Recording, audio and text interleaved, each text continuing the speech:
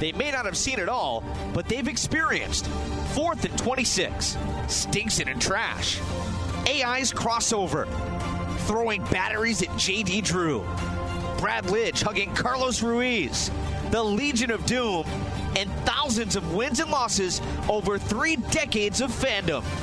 Talking sports with a passion only Philly fans can comprehend. It's the Brotherly Love Podcast.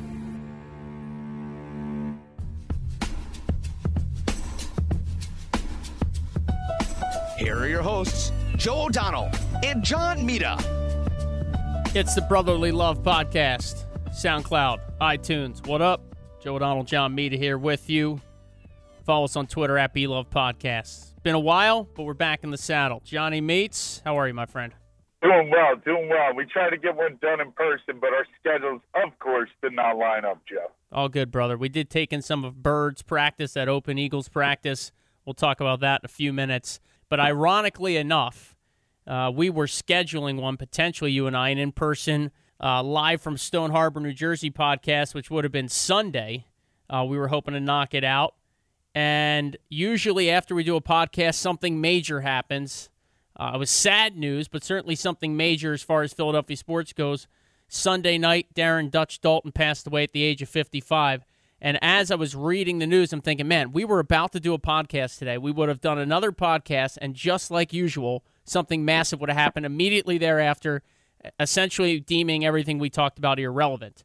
But, you know, we never got the podcast done, and then you and I talked, said, look, we got to knock something out here, especially with the passing of Darren Dalton, and given the fact that the Eagles have their preseason opener in just a couple of days from now. So we welcome you into the Brotherly Love Podcast. We will start with the recent news that Darren Dalton has passed away. He lost his battle with brain cancer at the young age of 55, a longtime Philly, part of that 93 team that won the NL championship and was certainly a very influential team, not just baseball-wise, I think all of Philadelphia sports-wise, not just for our generation, but probably even a generation older than us, John Mita. He was a legend, man, and you don't want to use that term loosely. And when I say legend, Dutch was a legend for several reasons. First of all, he gave everything he had on the field. The guy was just an absolute warrior. And he gave it his all, and just the leadership. And the leadership is kind of one of those things that he brought to the table that was like understood, but it was kind of more of kind of phantom leadership because you didn't really hear about how he led, one of the great teams, the 93 Phillies of our generation, Joe. But he was just outstanding. And what made him even more special, too, was the fact that he always, whenever you met Dutch in person, I've heard countless stories of people meet him. Unfortunately, I never had the opportunity to meet him one-on-one, but he always gave his ear to the fans. If you said, hey, Dutch, how you doing? He was the one athlete in our city over the last 30 years that would always stop, be gracious to fans, either take a picture, sign an autograph, do whatever it took, just hang out with the people. He was a man of the people and the man of the Philadelphia people. And that's why he'll go down as one of the most beloved athletes in Philadelphia sports history, in any sport. He was just truly, and for me, this also hits home as well.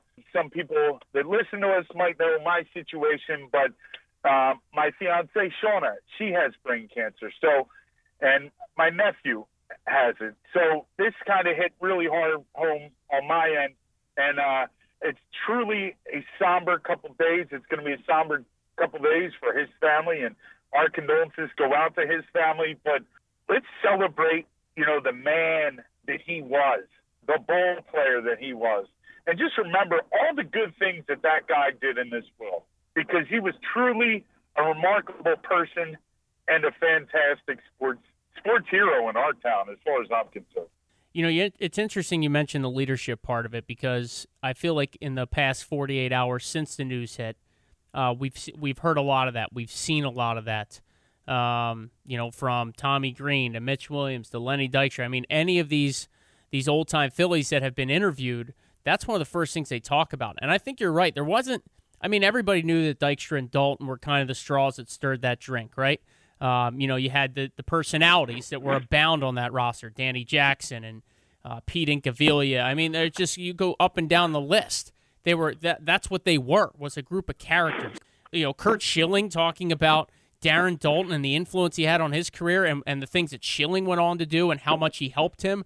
I think that to me was kind of not stunning, but it was nice to hear that come to the forefront.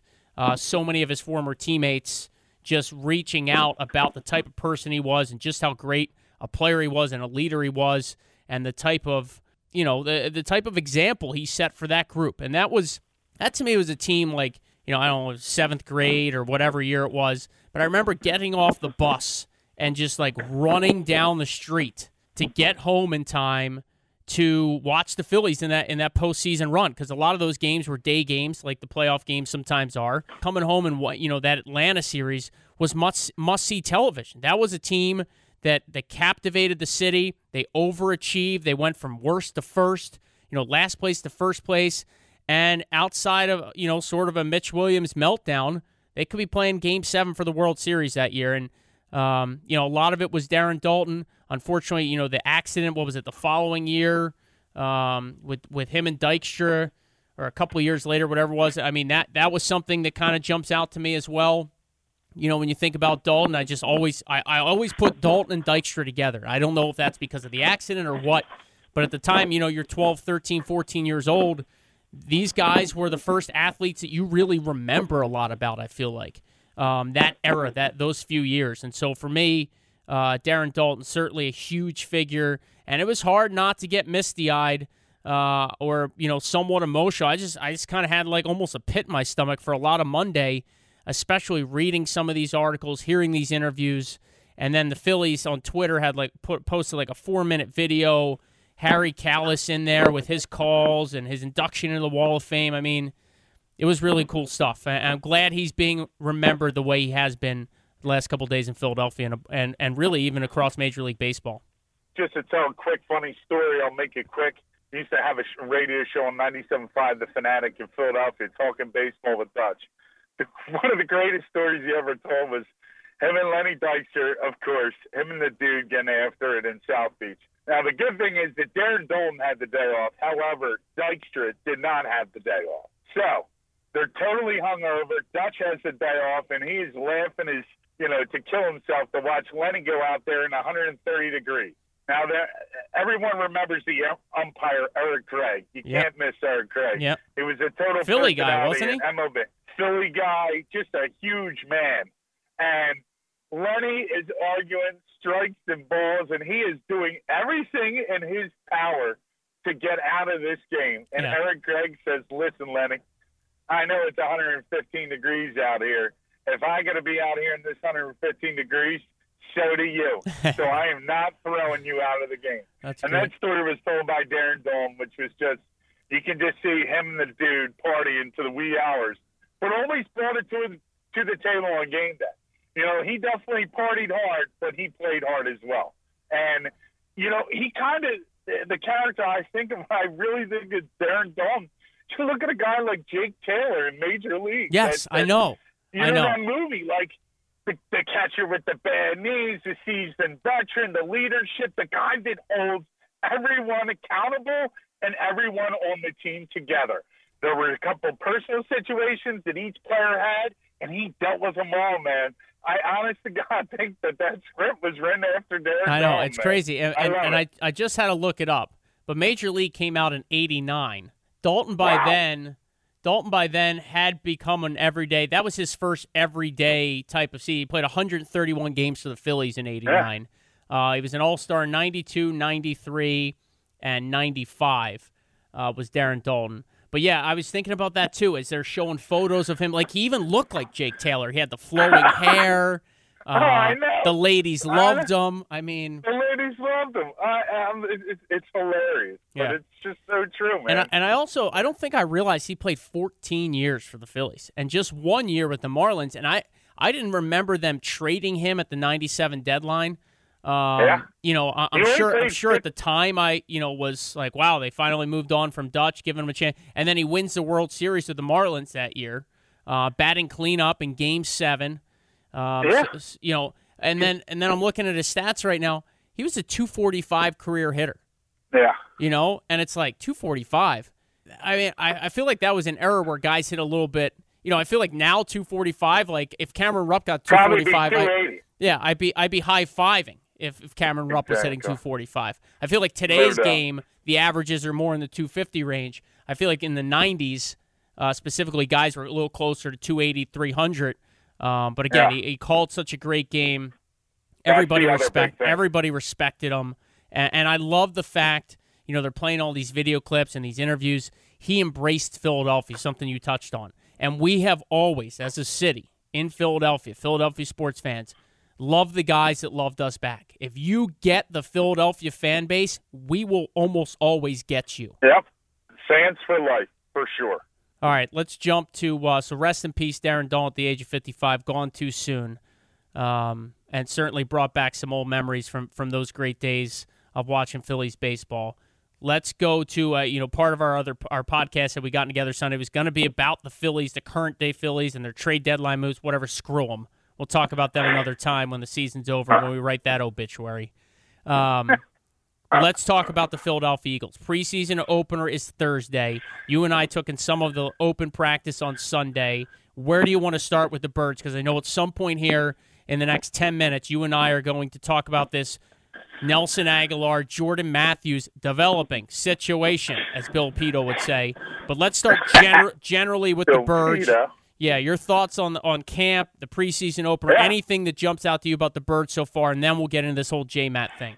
All I can say is the fan base of Philadelphia should be rejoicing right now due to the fact that Howie finally brought in some weapons for their young gun, the Ginger General. And it's so nice to see these weapons for Carson Wentz. He took them on a trip.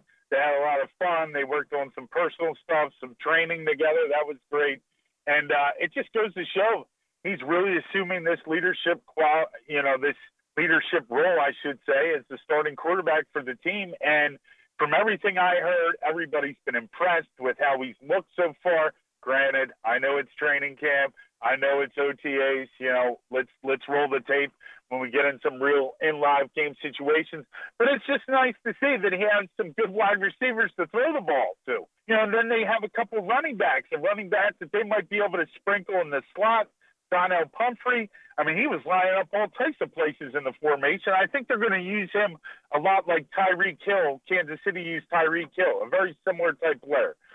So it's just from the offensive side of things, it looks like if things, put together, if everyone stays healthy, I think this could be a very productive and effective offense. You turn over to the defense side of the ball, and all you talk about in camp is who is going to play, who are going to be the starting cornerbacks for the Philadelphia Eagles. It looks like Jalen Mills is lined up at one of the outside corner positions, but there's an absolute battle for the other outside corner and the slot position. So that's going to be interesting to see. In the first preseason game versus the Green Bay Packers, that's what I'm going to be looking for when I tune in on Thursday at 8 o'clock is how do these corners play? Because everything that we've been reading from the writers that are beat writers that are covering the team, the national media is, man, they're weak at cornerback. And then the other question that leads into is kind of what we're going to talk about with Jordan Matthews, and I'll let you and Nelson Aguilar battle is, is there a way, can they orchestrate a deal to bring in some type of veteran corner? Or, there's one guy out of free agency. He's on an island all by himself. Do they pull the trigger, and do they sign a guy like Darrelle Revis, and would he even come here? So those are my thoughts going into the season so far. Well, I just did a quick search over here. Aaron Rodgers is not going to play Thursday, it looks like, for the Packers.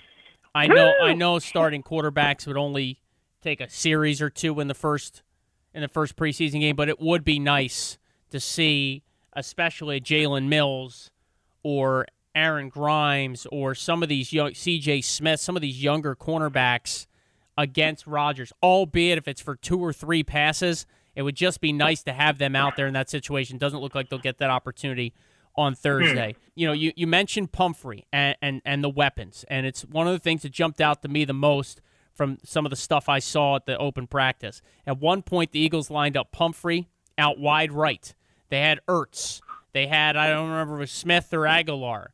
They had Alshon Jeffrey. I mean, when you're talking about spreading the field with those types of weapons, now you've got opportunities to make plays not only down the football field but underneath because you've got that speed to back off the defense. So we'll see how creative Poopy Peterson gets. Frank Reich, how creative can they get? How many different packages will we see? Will they feature a guy or two certain weeks based on matchups? I mean, could this be the type of offense where you might not hear from Torrey Smith for 2 weeks or Jordan Matthews for 2 weeks or Sproles for a game and a half because they have so many other pieces now?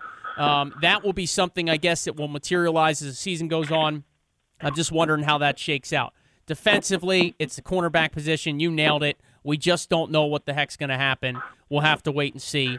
But my God, if they have a season where the cornerbacks are the only reason why they don't go 11-5, and I know it's tough to just say that, hey, at the end of the day, this is the reason a team doesn't achieve certain goals. But if it's that transparent, if it's that glaring in Week 7, in Week 11, the second week of the year in Kansas City, whatever it is, I'm going to be freaking rattled because you don't get that many opportunities in the National Football League to put yourself in a good spot. And I know it's only year 2 of Carson Wentz. I'm not trying to put the cart before the horse. But if this team is good offensively, and we know their special teams, knock on wood, are usually rock solid, if it's strictly cornerback play that keeps this team from achieving some goals this year, the entire city of Philadelphia is going to riot because they didn't address it. Let's face it, this has been an ongoing problem for the front office for the last 10 years. I mean, think about position-wise, right? So years after Brian Dawkins left, how long did it take us to find a couple of good safeties? Oh.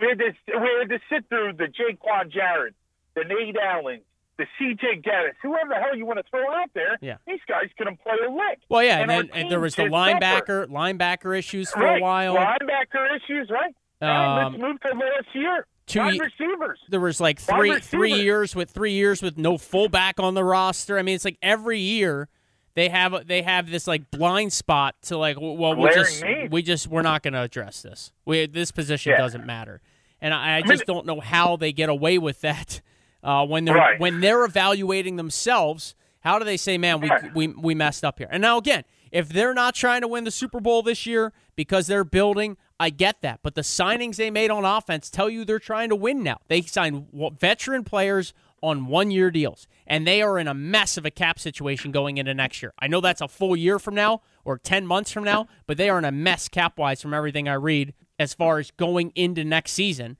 And they don't even have to pay their quarterback, franchise-type quarterback numbers quite yet. So it'll be interesting to see how it shakes out. Well, the other thing, too, Joe, is just to hit on this cornerback position. I know, and listen, I think Derek Barnett's going to be an absolute, good ball player, good defensive end. But again, that's another reason. Because Vinny Curry has not stepped up and lived up to his contract, that was another reason why the Eagles felt like they needed to take another defensive end to improve their pass rush. And if they do have an improved pass rush, then you can get away with having a little below average corners. But the one thing I would have done, and I know I'm going to beat this horse until the horse is dead and on the mat, but that's why I would have drafted a guy like Kevin King, the guy who we'll see on Thursday night who the Green Bay Packers went back in and jumped back into the first round, and they made him the first pick they made him the first pick of the second round. And he's a guy that played with Sidney Jones at Washington. Now the question is, you could have drafted a guy like Kevin King. You could have had Sidney Jones come back from this injury. Now you have 2 solid cornerbacks that played together in college that probably would have been your cornerstone corners for the next 10 years. I'm just saying, I hate to say, let's look in the past, but if I was the GM, I think that's the route that I would have taken. All right, let's get to this Jordan Matthews, Nelson Aguilar situation. And it's only a situation in recent days because the Eagles haven't put out the fire. There's a lot of talk that Nelson Aguilar is going to get reps in the slot this year. A spot, an area at the wide receiver position, normally held by Jordan Matthews, who's been more than productive and gone about his business in a professional manner. Now, I'm gonna save my I love Jordan Matthews rant for a few minutes from now, but this whole situation right now is almost becoming a distraction. And I don't know if it's just the social media. I don't know if it's talked about in the Eagles locker room, obviously. But the biggest story almost every day for the last 96 hours has been either Aguilar's having a great camp, Matthews may see less reps, Aguilar and Matthews may split time. Matthews might be traded. I mean, what the hell is going on? Is this the media? Is this Philadelphia, the Eagles beat writers just looking for clicks on their stories?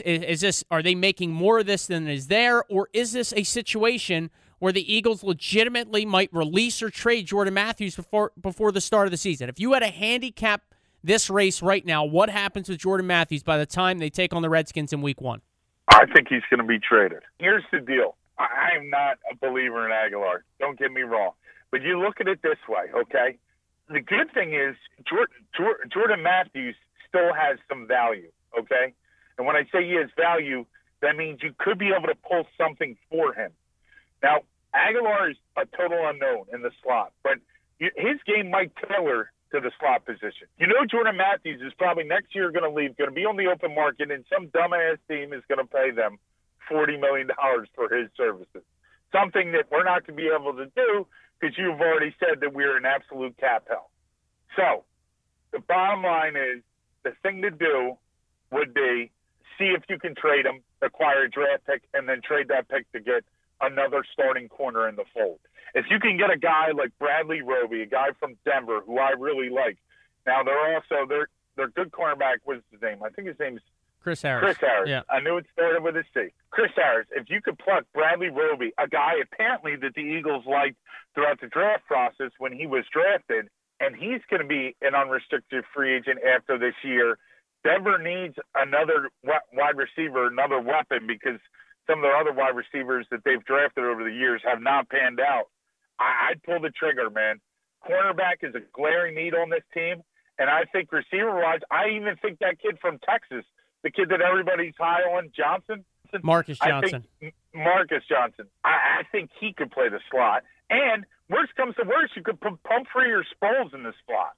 So I think it's something that we could do. If a team offered a 5th round pick in next year's draft for Jordan Matthews, you taking it? 5th rounder, no. I won't take anything less than a 4. All right. I'd like to get a 3rd. I mean, he was what? Second round? Second rounder. Round pick? Second rounder. Second rounder. And he's done nothing but produce. Well, that's again reason why I take no less than a 3rd, or it must be some type of attractive player like a starting corner.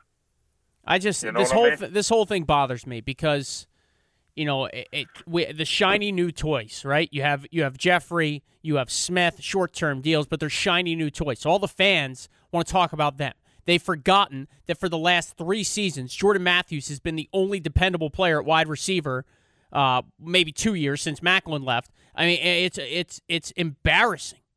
It's embarrassing that we forget as a fan base what this guy has done. I know it's only 6. He's averaged 6.5 touchdowns in his career per season, but who else is giving you that production? He goes about his business. He doesn't say boo. He said he would never hold out over a contract situation. He's been at practice every single day this year when there are other guys that have missed time. He has a great relationship with Carson Wentz. He's a pro's pro. He appears to be a decent human being, and he's produced and moved around. He tried the outside. He's played slot. He doesn't say anything. He shows up on Sunday, and he produces in big situations. To me, I don't understand it. I don't understand why they can't figure out a way to either keep him long-term, and maybe they will, or just squash all this. Squash all the talk by saying Jordan Matthews is going nowhere, period. I mean, I don't get it. I don't get it. Why? If you move Jordan Matthews, you have one injury, now your wide receiving core is average again. Because as you pointed out, Nelson Aguilar, we're still waiting for him to make a big play. Whew. Take a breath. Take a breath. I mean, we're waiting for him to make a big play. This is a guy, did we forget that he pulled himself from a game, going into a game because he wasn't mentally able to handle the pressure? Have we forgotten about that? That wasn't 4 years ago. That was last freaking season. He sat himself out, basically. I don't want to go to war with that guy. I'm sorry. Maybe he's better suited for the slot. Maybe they should have realized that 2 years ago. All right. It's okay. It's okay. He's still on the team, buddy. Yeah, but, I mean, I'm telling you, if you looked on social media, that's all that anybody's talking about. That's every article is less reps for Matthews, more reps for Aguilar. What a great camp Aguilar's having. He looks awesome. Well, Mike Quick, you told me today, Mike Quick, most talented wide receiver on the team is Aguilar. Like, why is Mike Quick getting paid by the Eagles to spew this positive Aguilar nonsense? Hey, maybe they're trying to boost the value of Nelson Aguilar and trying to trade him. I don't know. I don't know. Anyway, all right, I got Matthews guy. I got a quick game for you. All right, you got. I want you to give me. I'm going to read you teams. All right, more playoff wins than the Cowboys. We're going to troll the Cowboys. More playoff wins than the Cowboys since 1997. I'm going to give you a team. I want you to tell me yes or no. So it's going to be a lot of. Yeah, it is. Actually, let's do it this way. I'm just going to read you the list of teams, more playoff wins than the Cowboys, because it's going to take a while. You ready? All right, go ahead. More playoff wins than the Cowboys since 1997. New England, Baltimore, Pittsburgh, Denver, Philadelphia, Indianapolis, Green Bay, New York Giants, New York Jets, Seattle Seahawks, San Francisco 49ers, the Saints, the Vikings.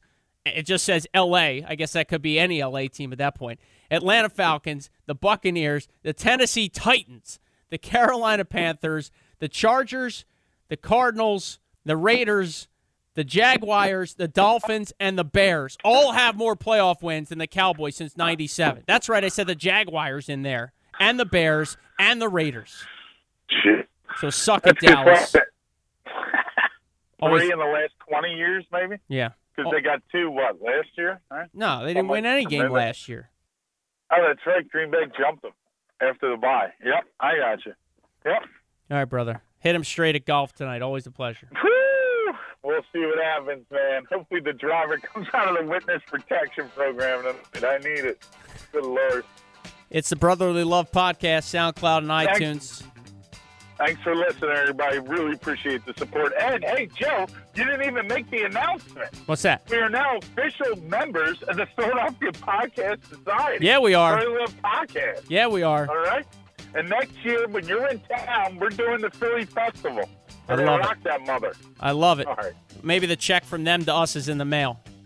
Exactly. Get some advertisers to keep this machine rolling, baby. For John Meade, Joe O'Donnell, next time we'll see you. Thanks for listening to the Brotherly Love Podcast on SoundCloud.com.